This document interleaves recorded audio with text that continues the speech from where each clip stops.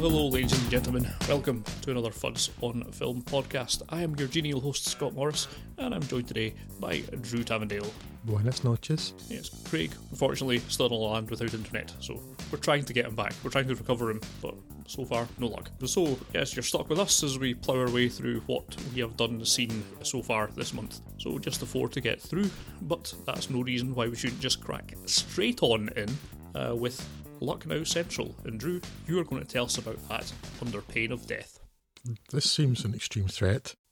Given I was entirely ready to volunteer the information, but I'm trying to ramp up the stakes. The only problem is I've nowhere left to go after this. Just slightly frightened now. You should be. Maybe I'll just talk about this film and then think about improving my personal security later on.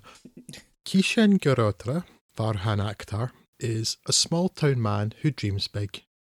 He wants to create his own band and be a musical star. Certainly, he has the musical talent, but he feels he is punished for daring to dream so high when he is wrongfully convicted of the death of a high-ranking Indian civil servant and is sentenced to life in prison. Tough break, but things get even worse when the murder victim's family successfully appeals against his sentence and Kishan is sent to the maximum security Lucknow Central Prison to await execution. Before his transfer, though, Kishan crosses paths with Gayatri Kashyap, Diana Pente, a prison's administrator, reformer, charity worker. Maybe I missed something at the beginning, but I'll be honest, I have no idea what this woman's job is, or was, as it does seem to change at some point. Are you any wiser, Scott? It seemed as though she was starting off as some sort of prison inspector, but then it's somehow transformed into public relations, maybe? I'm not sure. Yes.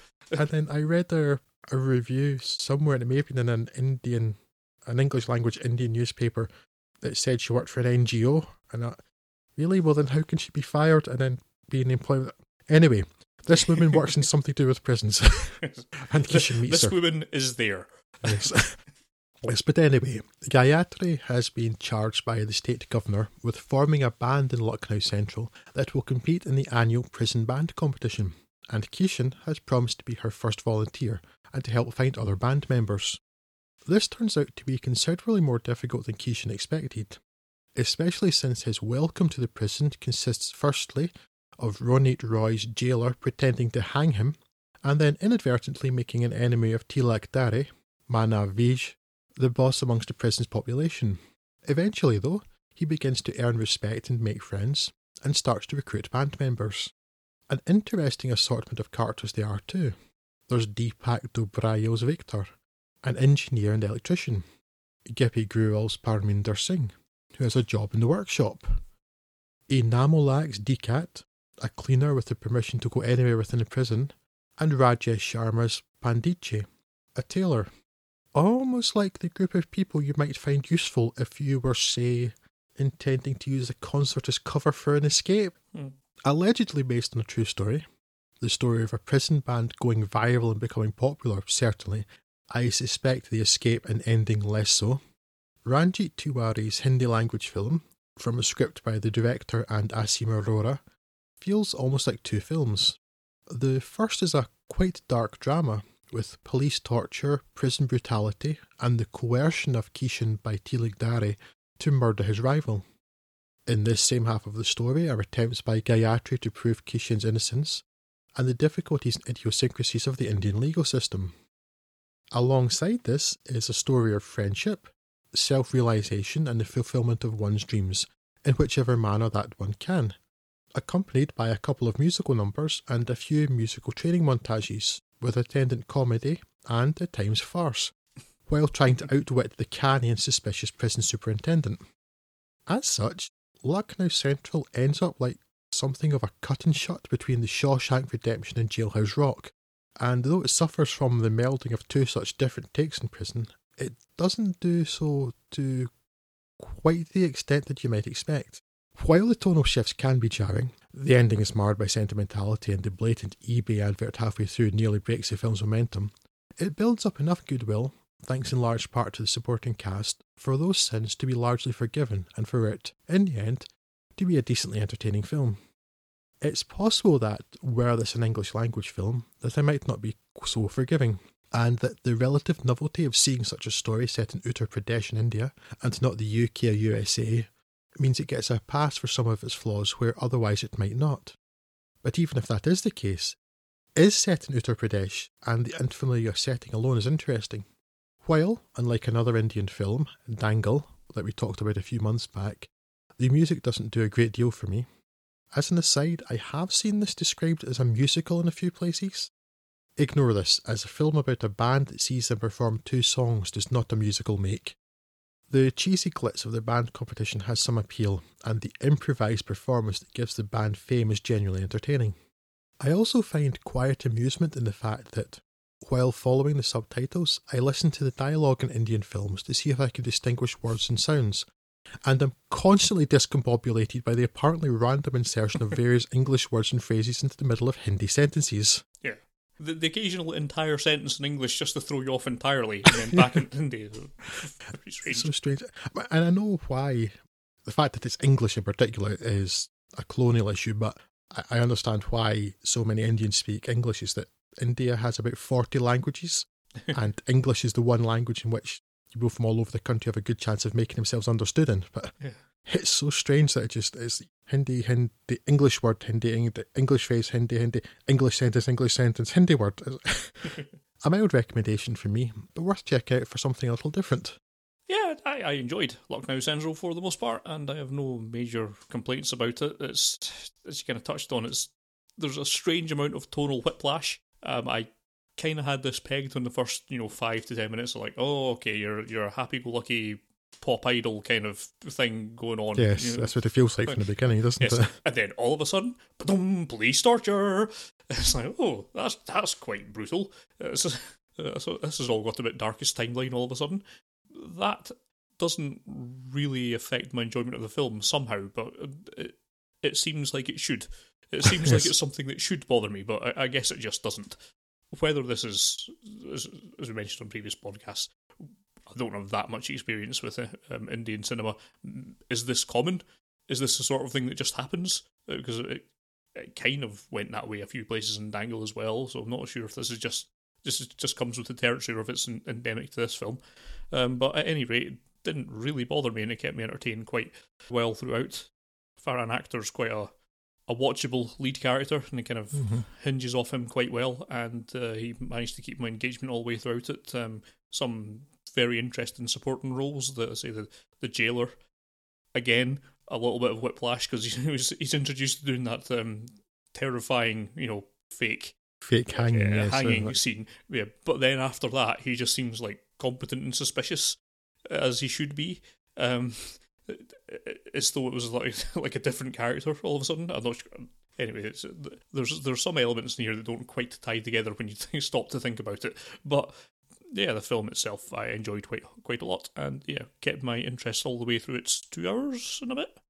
It's almost 2.5 hours actually, but I would say that it didn't particularly feel quite so long. No, bombed along at a good old pace for me. I didn't feel like it was dragging at any point, so that's a benefit to it. This has been a drum I've been beating for a long time, but particularly in recent episodes I've noticed that unnecessarily long running times have been a real bugbear of mine. Yeah. And so I was a little concerned about this because even just from what I read about it before watching it, it seemed it's a fairly light premise, and I think this is largely anecdotal, but the impression I get is that Indian films tend to be quite long. It's not uncommon for an Indian film to run 2.5, 3 hours easily, but both this and Dangle are films that are approaching, I think Dangle's even just slightly over 2.5 hours, and it feels objectively like there ought not to be enough material in there to cover that time. Yeah. But both of them, this and Dangle, bomb along quite happily, and the time just passes without noticing it. Yeah, just checking another film that was on my list, Toilet, a film about toilets. India's 155 minutes, so yeah, it just seems to be endemic. Yes, I think the other Indian film we covered recently, Hotel Salvation, which was only about 90 minutes, is very much the exception rather than the rule. Well, the point being, it's not an issue. I was a bit concerned, particularly as even just from the beginning, like you say, Scott, it felt like I was going down some sort of pop idol road, something like our X Factor road, and I'm like, oh, 2.5 hours of that could be a stretch. It's like, no, but there's a very sudden hard right. Yes. Well, the fact that keeps you so off kilter because of that very strange change in tone is what makes the time pass more quickly. I don't know, but it does pass quickly, and it's an enjoyable time to have. Yeah, because the side characters are really quite interesting and quite distinctive. Yeah. I think maybe the only thing that I would do, again, possibly too much of him would have skewed the tone too much the other way, but the, do you like Dari, the villain? Yeah. That guy, I don't know if it's because of his wonderful moustache, but he just looks evil. He's menacing, yeah. And I would have liked to have seen more of him. But beyond that, yes, it's an interesting film. Quite entertaining, definitely funny in parts. So definitely something worth checking out. Yeah, solidly enjoyable. It's like a good old 3.5 to 4 out of 5. Definitely well worth taking a look at, I think. Absolutely. So we're going to move on from this strangely toned Indian film to something that would make you think it's meant to be spooky, Scott. A ghost story. Yeah, well, we'll see. To be fair, I knew what I was getting into with this film, so I'm not going to be too angry with the ghost story. You're leaving that to me. Good. Yes. Casey Affleck's C and Rooney Mara's M appear to be a happy enough couple in their new home, but tragedy visits them when C is killed in a car crash. Rather than step into the light, however, C chooses to remain on this earth as a ghost and watch over his widow. A ghost, in this case, in the lazy Halloween costume sense, as in a white bedsheet draped over him with 2 eyes drawn in with felt-tip pens kind of deal. C watches, dispassionately, probably, as M struggles to come to terms with her loss and eats a pie. Then she moves out, and a charming young family move in, and the exuberance of the kids presumably leading C to start poltergeisting to scare them off. More people move in, and we're treated to some dude ranting about time diminishing, all that, if studied for a few years, could be described as sophomoric. Then the house is demolished, and time repeats itself, and the film ends. Cue scratching of heads, mild befuddlement, and an almost immediate filing of this into your brain's forget-me queue. The IMDb summary describes David Lowery's film thus: in this singular exploration of legacy, love, loss, and the enormity of existence, a recently deceased white-sheeted ghost returns to his suburban home to try to reconnect with his bereft wife. If you're able to read any of that into this film, as many breathless reviews have, then more power to you. I applaud your irrational attempts to impose meaning on garbage. For us schmucks out here in reality land, this is a unique combination of the extreme boredom and the laughable. We're supposed to find C's besheeted form, I gather, has an expression of yearning, of a dehumanised expression of raw emotion, and instead, there's not one time he didn't creep up at the edge of the frame where the out-and-out stupidity of the concept didn't just make me laugh. The swelling soundtrack clumsily indicates emotions, while the muted, washed-out visuals compete with the narrative for the dullest thing in the film. Now, I've seen some very slow-burning, glacially paced art house films that I found quite affecting, such as With a Girl of Black Soil, but there's no connection for me at all in a ghost story, and it's really hard to take a film seriously when over 5% of the film's running time is devoted to watching someone eat a pie. I wondered if you were going to mention that. Might be a flan, hard to say, such is the enigma of the film. It got off to a really bad start with me, just for a couple of relatively trivial things. I mean, what I assume was an attempt to avoid product placement concerns. Casey Affleck is producing a musical track at some point, so he's sitting with his headphones on. But they're quite clearly Sony MDR 7506s. They are relatively well known if you know anything about headphones, because they're major studio ones. And it's like recognising Shure microphone or something, isn't it? Yeah, you know it when you see it. Distinctive look. Yes, and I guess I'm biased because it's what I'm using right now. But so one the left hand side has Sony gaffer taped over on it, but it says Sony on the other side as well, and they've not gaffer taped that one up. And it's just, what's the point of that? Rather more importantly, or less obscurely perhaps, there just seems to be no plausible scenario where C would be able to engineer a fatal car crash on the road that you're shown that he's on if he'd tried. Yes. I mean, it's practically in his driveway, and it's just annoying. You didn't even need to show it. You could run something off. I don't know. So there's a couple of minor points really early on that just made me go, what? And when you're already doing that before you've introduced Casey Affleck in a bedsheet, it just asks a lot of its audience for very little in return. But I had sort of expected this. I was hoping for the best, but it delivered the worst, or at least the most boring. So I think if you want film to read in a more academical sense, then there's probably something you could start digging into here. But yeah, for anyone else, no. Just no. No. Yes, I had no expectations of this because I hadn't heard of this until you said, I've watched this film, or I've got this film, I'm going to watch it for the podcast. Well, I will do the same then, because I'm a fool like that sometimes, but at least we can talk about it. And I watched it. And to be honest, for a 90-minute film, it's possibly the only 90-minute film I've ever had to watch in shifts. Because I could not cope with it in one go, because I just wanted everything to end. Because when you mentioned, Scott, too, about the 5% of the running time being devoted to someone eating a pie, I think it's important to our listeners to understand that is not in any way, shape or form hyperbole. I timed it and everything. I was kind of watching that scene slack-jawed and really? It just went on and on and on. And like, but didn't you get the anguish that she was conveying through pie eating? No, I just thought... But that's apparently what it was. Oh, no, but I'm watching this and I'm thinking, Rooney Mara's really skinny. So assuming she doesn't eat much, therefore her stomach's going to fill really quickly. That woman's going to be physically ill.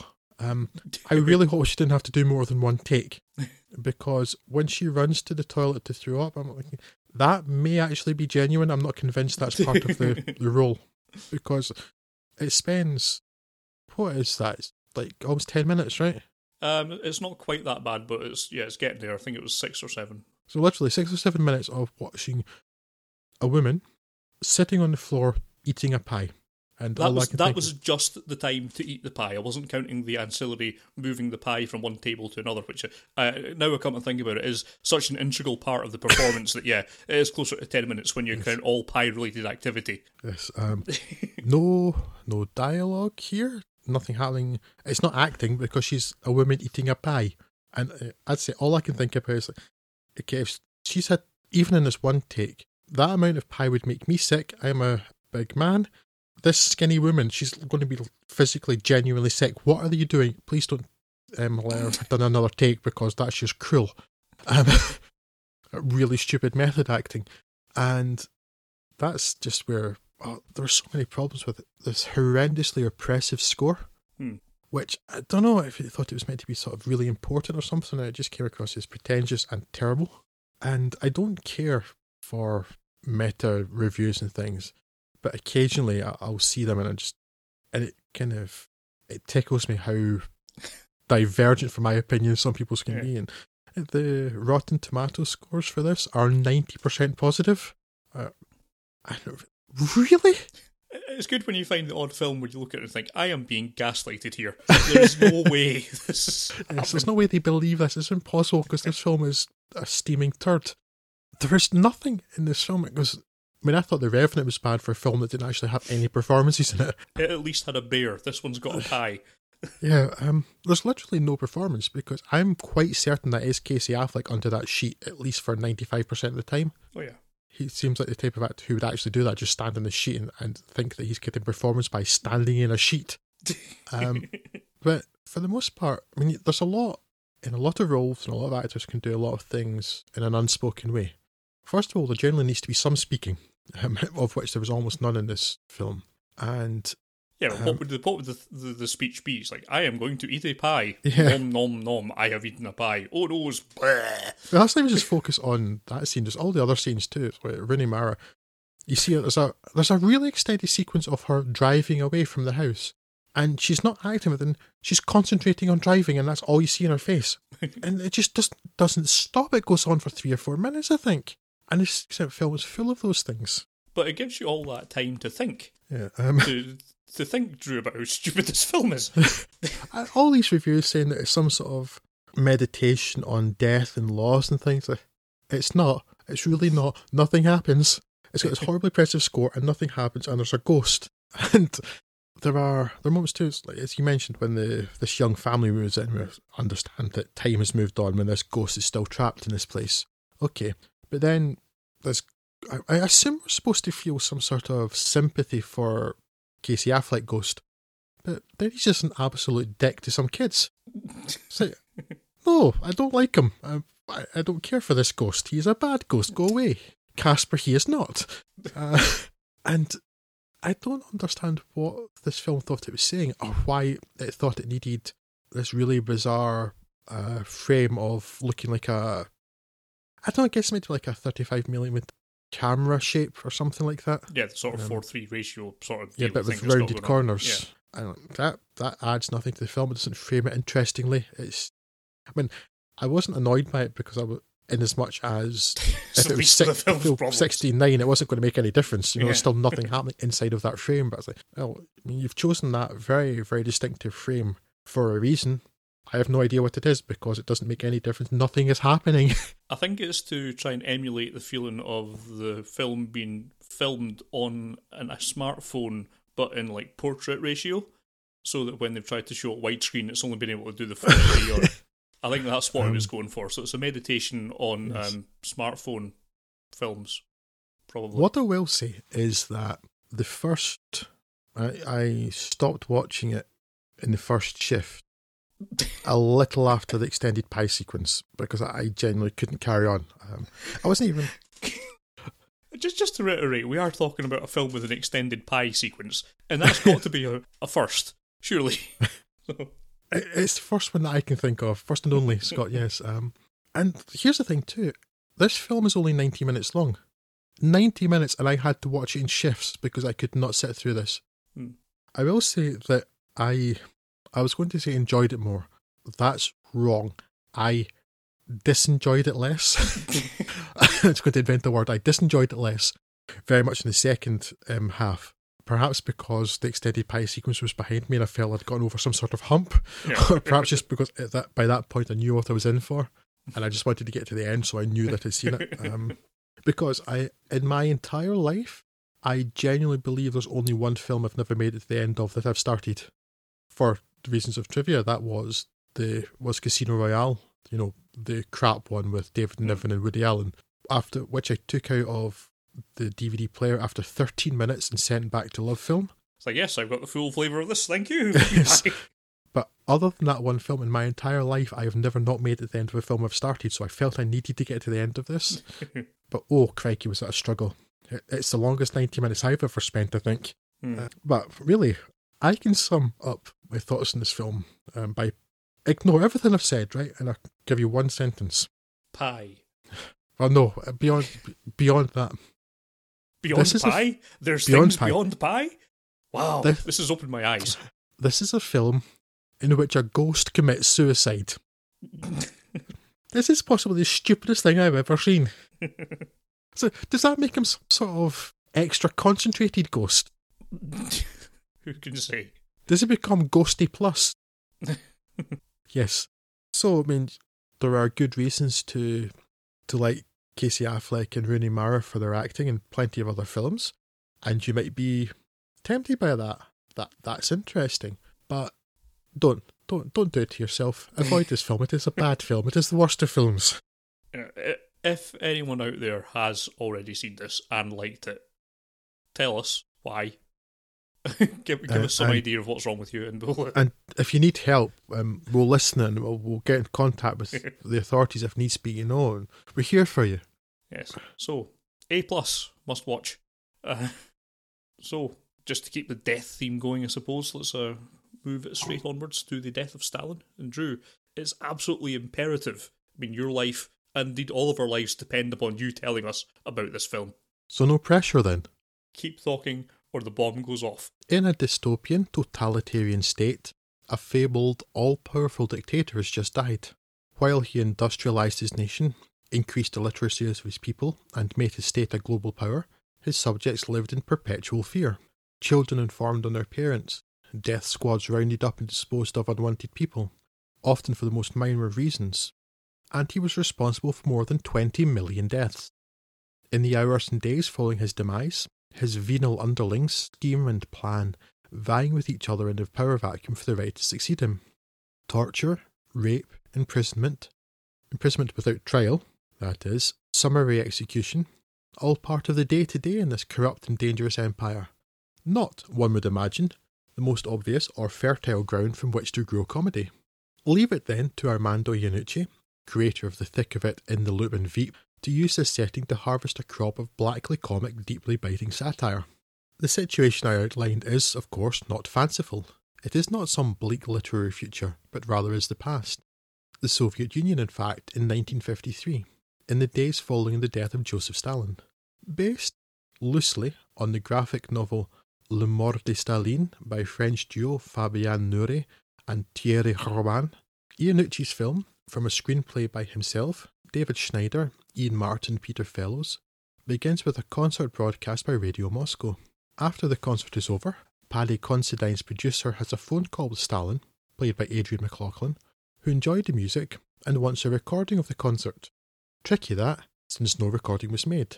Considine closes the doors to stop the remnants of the audience leaving, drags people off of the streets and a replacement conductor out of his bed, and even bribes one of the musicians to stay, all in order to play the whole concert again. You don't say no to Stalin. It's a delightfully absurd opening that also sets up very well the thrall in which Stalin holds the country, and the stakes. The next day, Stalin is found almost dead, lying in his office in a puddle of piss, and the Central Committee members, including Nikita Khrushchev, Steve Buscemi, Georgy Malenkov, Jeffrey Tambor, Lavrenti Beria, Simon Russell Beale, and Vyacheslav Molotov, Michael Palin, must navigate the minefields of Stalin's illness, exacerbated by the fact Stalin had all of the best doctors purged for being intellectual subversives, so only the incompetent ones remain, and, following his death, the election of a new leader. The spectacular cast of characters continue to try to gain the upper hand on their opponents, with varying degrees of success. From the scheming and competent Khrushchev and Beria, the vain buffoon Malenkov, and the feckless, faithless Molotov, whose allegiance changes as often as the wind, and who will throw anyone and everyone under the bus if it helps him to survive. Secondary characters include Stalin's perpetually inebriated son Vasily, Rupert Friend, Olga Kurylenko's Stalin-hating pianist Maria Yudina, and Jason Isaacs' great turn, by way of Sheffield, as the legendary Soviet hero Marshal Zhukov. All of their various schemes and plots come to a head when the laughter conspicuously and deliberately ceases, and we see the end point of the committee's machinations. The first thing to say is that this film is, in many parts, funny. Very funny. But I felt deeply, deeply uncomfortable laughing at much of the death of Stalin. I've always found it a strange thing that neither Stalin nor Mao Zedong have ever been held in quite the same contempt as Adolf Hitler, despite both being responsible for more, in Mao's case vastly so, deaths than the Austrian. While nothing is off limits for comedy, though other concerns like common sense or decency ought to put a brake on it at times, not everything is well served by the comedic approach. Hitler has certainly been a figure of fun before, lampooning his image is a good way of lessening his power, but I, and am happy to be corrected, can't think of a time when a satire sent up of Hitler was mixed with the actualities of the crimes that his regime perpetrated. Things are very different in the death of Stalin, where the bickering and buffoonery of the Central Council is constantly rubbing shoulders with the death squads, political cleansing, torture, and joyful boasts about multiple rapes. On occasion it works, either through a joke breaking the tension and bringing a welcome sense of relief, or that juxtaposition of evil with vanity, ambition, and incompetency.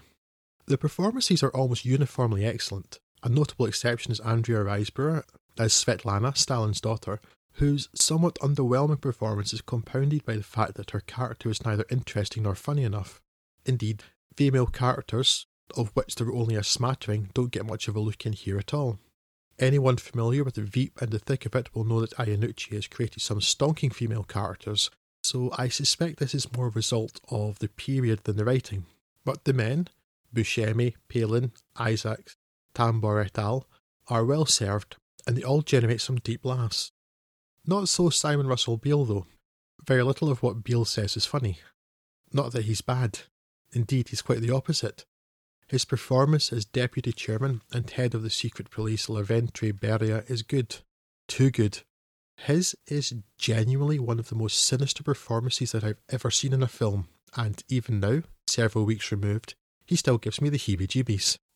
It's sharply written, expertly acted, and often very funny, but Iannucci's brand of humour and satire works very much better when the weapons are words and the knives in the back are only of the metaphorical variety. Poking fun at the bickering politicians in Whitehall and on Capitol Hill is fine, but it begins to feel very, very uncomfortable and incongruous when these petty, self-interested squabbles are put beside death, and death in such vast amounts. Attempts at one-upmanship and being seen to be decisive and in control are robbed of much of their potential for humour when, for instance, a spat over allowing the trains to start re-entering Moscow leads directly to the death of 1,500 civilians. I recommend The Death of Stalin, but it's a recommendation with caveats, and anyone considering watching it really should be aware of the issues that I've mentioned. But, being made duly aware, and if you've enjoyed any of Iannucci's other works, then I'd be greatly surprised to find that you didn't like The Death of Stalin. Well, it's an interesting point you're bringing up with the juxtaposition of the kind of real immediacy of the death and that, because I mean, if you think about it, that's going all the way through in the loop. It's not so immediately apparent and it's not mixed in with actual things, but I mean, that whole thing is the March to the Iraq War and all the havoc that brought unto us. Although it feels somewhat more detached from that. Yeah, I mean, it does feel more detached in that film, but you know, it is the same thing. I would assume that this has been done deliberately by Iannucci. This is, you know, trying to bring it more to the fore. There has been that current in some of his work before. It didn't really bother me all that much when watching it, but it certainly just on a kind of existential level, it did, however, bother me in the fact that it sort of made things obviously much less funny. It was strange coming out of this film because I hold Iannucci in such high regard that I only really, really liked this film, and that's a bit of a disappointment that it wasn't, you know, immediately the best film I've seen this year. But I largely echo everything that you're saying there, so I won't spend too much time going over it. Simon Russell Beale's performance is amazing. He's like the. You know, at some points you could almost imagine him being sort of avuncular, but then he's avuncular in the most evil, sinister way possible. Yeah. I mean, when I said his is one of the most sinister performances I've ever seen, that there's not a hint of exaggeration there. No. It's genuinely frightening. Yeah. I would not want to get on the wrong side of him. Yeah. Hugely solid cast. There's something strange about the way the accents are used, which somehow works, even when they're saying the most depraved things. The fact that it's somehow being delivered by a Russian but in a Yorkshire accent sort of defangs it a little bit. So yeah, most of that works, and yes, it's a really good cast, and they all kind of play off each other really well. Jeffrey Tambor and Buscemi and all really do some solid work in here, and some of the situations are, you know, trivial to the point of ridiculous. So I have heard some people complain that this is not being, you know, 100% historically accurate, to which I answer, really? Yeah. You don't say. That's, how good of you to notice. Thank you for that. Yes.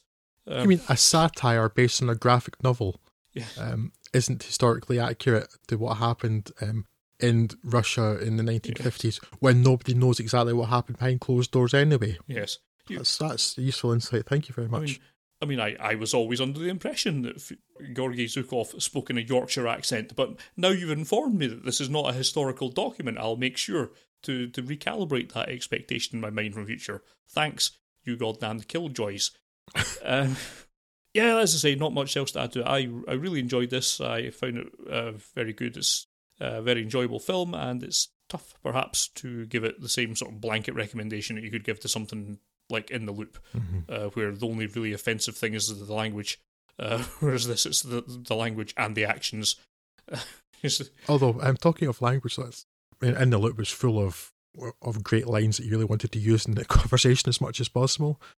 The Death of Stalin's great line isn't actually anything like as dirty as that. I'm trying to work the phrase clattering fannies into every conversation I can now. It tickled me so much. Well worth catching up on. I assume this is now out of cinemas, but yeah, as soon as this becomes available on home formats, give this a look in if you haven't done so already. Indeed. So then, Scott, hammer of the gods and people coming from the land of ice and snow and such, like, bit of Thor. They come from a land down under. No, that's meant to work, isn't it? Thor Ragnarok. It's rare that a series gets better as the number of installments goes up, but there's a solid case for this happening with the Thor films. Kenneth Branagh's original took a few risks with the then not fully nailed down Marvel formula, and while I appreciate the effort, it didn't quite land for me. Thor 2, Thor Harder, hewed a bit closer to type, and while I recall enjoying it more, I can recall almost nothing else about the film. Enter Thor Ragnarok, with Marvel's random director generator landing on the splendid New Zealander Taika Waititi. First known to me as part of the driving force of the excellent Flight of the Conchords, me and you, I think, caught his 2010 film Boy on the festival circuit, and found it to be a delightful experience. I think, if I recall correctly, you saw it with me now. I'm not sure that I know that. I mean, the Taika Waititi film that I'm most familiar with is What We Do in the Shadows, which I watched again last week, and it's still as funny as it ever was. Right, okay. I'm not sure I know. I could have sworn you was with me. It was back when we were doing the Edinburgh Festival circuit. I did notice that it got a re-release, or possibly just a release, in cinemas just off the back of this, or perhaps a little bit before it. If you've not seen that one, incidentally, I heartily recommend Boy. It's a fantastic film. What We Do in the Shadows is a great idea for a comedy film, but it never really landed. I think I've only watched about 45 minutes of it, and it does actually after that. About halfway, it does run out of ideas a bit. I noticed that the last time. Yeah, about the halfway point, it seems to run out of ideas a bit, but it's still quite funny. Sort of a mockumentary about vampires living in Wellington. Yeah. It's a tremendous idea, and there's parts of it that were really good, but I think overall made for a better trailer than a film. I've not yet caught up with Hunt for the Wilder People, but which is one of the Netflix specials, which has been very well regarded. I will definitely get to that at some point. Yes, I've been trying to get catch up with that too for the same reason. It seems to have been particularly well regarded. Yes. So I'd like to catch up with that. However, we're not here to discuss his career just yet, although I'm hoping time we'll get to that for a podcast episode. But to the matter at hand, Thor Ragnarok. This picks up probably from the events of the last Thor film, or maybe an Avengers film, or something. At this point, I've lost track and don't care. It does pick up Thor's on Earth. So I know the Thor 2 ended with Odin being imprisoned and Loki pretending to be Odin and pretending that he himself was dead. I'm not quite sure how the beginning ties in with where Thor was at some other point. Yeah, and at any rate, it's not actually important because before long, Thor just shows up. Thor, of course, Chris Hemsworth, figures out that Tom Hiddleston's Loki is on the throne of Asgard, pretending to be Odin. Anthony Hopkins, as always. Exposing this lie, he drags his brother back to Earth to track down a dying Odin, but while they're off having a chinwag with Doctor Strange, Asgard's assaulted by Odin's firstborn daughter and goddess of death, Hela, played by Cate Blanchett, who crushes all that stand in her way, raising an army of the undead, while Idris Elba's Heimdall tries to protect as many refugees from the onslaught as possible out in the countryside. Thor and Loki's attempt at stopping her is swiftly rebuffed, and a tactical retreat goes awry when they're hurled through space to land on a strange planet, Sakaar, governed by a strange ruler, the Grand Master, an exceptional Jeff Goldblum. Thor is captured by a scavenger that turns out to be a fellow Asgardian, eventually unveiled as Valkyrie, played by Tessa Thompson, and he's forced to compete in gladiatorial games, while Loki manages to weasel his way into the Grand Master's confidence. Thor's surprised to find that his first fight is against Bruce Banner's emerald alter ego Hulk, Mark Ruffalo, and to cut the narrative a bit short, he hopes that he can convince them aforementioned people to team up, escape the planet, and destroy Hela by any means necessary. Thor has very much the potential to be Marvel's version of Superman, which is to say an boring, all-powerful dude that so outmatches his foes that there's no drama to be had. To varying degrees that happened in the previous films, but the real pleasure of his character arc is that Marvel has finally allowed Hemsworth to cut loose and try and be funny, and he succeeds greatly here, matching perfectly with Waititi's brand of comedy. And I suppose you'll know if this film's for you in the first 5 minutes as Thor faces off against a fire demon suitor, voiced by Clancy Brown, with dialogue and comic timing that, multi-million CG aside, could have come straight from Flight of the Conchords. That bit when he's just spinning around on the chains, that cracked me up right from the beginning. Waititi does an excellent job of combining the action with the comedy, even allowing a few moments of character development. in this gloriously silly comedy that's somehow more meaningful than anything that happened in the apparently serious Civil War film. There's not much wrong with this film at all, really. Blanchett's shown as a great threat well enough, but it's tough to care all that much about her or her motivations. And there's a hint that the film would much rather just be having madcap adventures and moments of inventive, funny dialogue, rather than have anything to do with a threat at all. Yeah, Blanchett, or Blanchett, as I do not like Kate Blanchett at all. Ooh, I don't think sick she's burn. good. Kate Blanchett is here very much. She's not quite as joyless as, for instance, Lee Pace in the original Guardians of the Galaxy, but she is very much another villain of the week style character in a Marvel film, and they're so boring. Yeah. Likewise, Karl Urban is Hela's somewhat reluctant sidekick, doesn't have all that much to do, but to his credit, he does it as well as anyone could. Yes, it's fun. Yeah. But the positives. Oh my, the positives. I could simply stop at the assertion that this is the single funniest film I've seen this year, and actually I more or less will. The narrative bones of this film are fine, but the fleshy, tasty parts come from a host of terrific comic performances and the chemistry between the featured and supporting cast. Hemsworth, Hiddleston, Ruffalo, Waititi in his role as fellow gladiator creature Korg, all bounce off each other wonderfully, but Jeff Goldblum, of course, seals the show with his performance and his wonderful, wonderful costume. Given that it's been pretty successful, I don't think it's worth belabouring the point, but if you are in tune with this film's sense of humour, it is obviously an absolute delight. And I think that it is now my favourite Marvel Studios film by quite a distance. If you are not on board with this film's offbeat moments, it's perhaps less essential, and also you are a terrible monster who hates fun. I enjoyed this incredibly. I don't think I've smiled as much in a cinema, certainly this year. A heartily enjoyable film. I laughed like a drain, assuming drains are known for laughing well. This is just sort of almost directly in line with my sense of humour, and it has so many just wonderful little moments.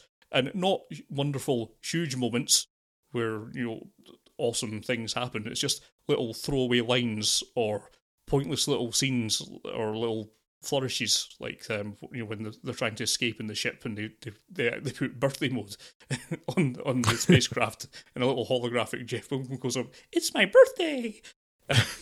Silly little moments like that just absolutely made this film for me. It's as far as you can push the Marvel formula without it becoming a kind of self-parody, I think, and it's all the better for having its limits explored. Great stuff. I loved it. Yes, me too. It's a remarkable thing, and I would not have anticipated that I found a Marvel film funnier than an Armando Iannucci film. Yeah. I would not have put money on that happening. Yeah, it's probably the funniest thing I've seen this year as well. I mean, the thing about Marvel films is that they are at their best always when they're not taking themselves seriously. Yeah. And this doesn't take itself seriously at all, apart from points. Basically, anything to do with Kate Blanchett's character is really boring. Yeah. You've got this character who's, for some reason, vastly more powerful than Thor and Odin because of quick look over there, something shiny. Because of narrative imperative. Yes. Dramatic convenience. Yes. And really, and I know I don't like her, it's maybe part of that, but she seems to be the only person in this film who doesn't get this film. Yeah. Everybody else is having so much fun and understands it perfectly. Yeah. And she just seems to be taking it seriously. And even there's one point when they're in Norway with Anthony Hopkins, and he seems to be in a coma in those scenes. He's an old man now, so I think they really just woke him up from his nap to do those Norway scenes. But when he's in the Asgard scenes, when he's meant to be Loki at the beginning, that's not giving out it's at the beginning when they're doing the play with Matt Damon of all people. Yeah, and the other Hemsworth. Yeah, one of Chris Hemsworth's two brothers. Yeah, I think, yeah. Not the Hunger Games one, the other one, I think. But yeah, even in those scenes, Anthony Hopkins gets this film, and the cameo, which is actually a callback to one of the after credit scenes, maybe from Civil War, Thor 2 maybe. But the scene with Benedict Cumberbatch as Doctor Strange, really fun, and because Doctor Strange is kind of a weird character, it works better if they're going to tie it in with other things that have happened. That character's a good one to do it with. But strange that it's a callback to one of the after a mid-credit scenes from one of the earlier films. But it's all just, everybody's just having a laugh and gets it, apart from Cate Blanchett, who's just like the villain of the week, and she's the big bad. It's so boring. And I would exchange every single second of Cate Blanchett's screen time for a minute more of, even just like 1 minute more in total of Jeff Goldblum. Yes. Because Jeff Goldblum is awesome. Really, it's the only real issue I have with the film, apart from Cate Blanchett, is that there's not enough Jeff Goldblum. And apparently, I don't keep up with these things, apparently that character is the brother of Benicio del Toro's Grandmaster. No, he's a Grandmaster. Benicio del Toro's Collector. They're brothers, apparently. It feels like there should be some sort of web series between the two of them. 5-minute web shorts that could be really entertaining. Yeah. So I'm hoping they do something like that. When they're not taking themselves seriously, they're so fun, and this doesn't take itself seriously at all. And I remember really, really despising the first film. And it bothered me that it didn't bother more people.